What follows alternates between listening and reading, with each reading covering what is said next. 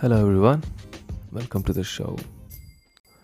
Recently, this friend of mine said it was a perfect day for a drive.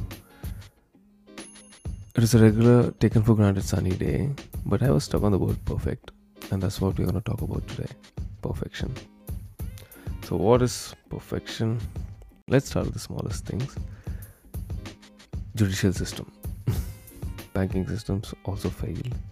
Life is perfect, they say.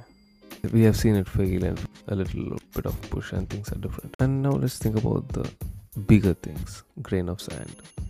The sun. It has taken millions of years of evolution. We are still being perfected. We are on the process. It's ongoing. But why do we say that things are perfect? They're going good. Things are great, Why do we say that? What makes us feel? I think the feeling is more pristine than perfect. This reminds me of a Zen saying: perfection is everywhere, if only we choose to recognize it. It's indubitably apparent that we don't recognize perfection in all things. We are very choosy, we are very subjective when we see perfection.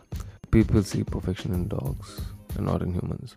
Or people see perfection in numbers to the last decimal point, but not in art.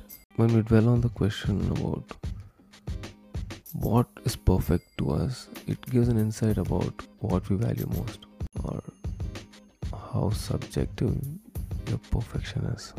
So, what is perfect to me? I think tea is perfect. The entire process of making basil tea. Literally, Taoism is teaism.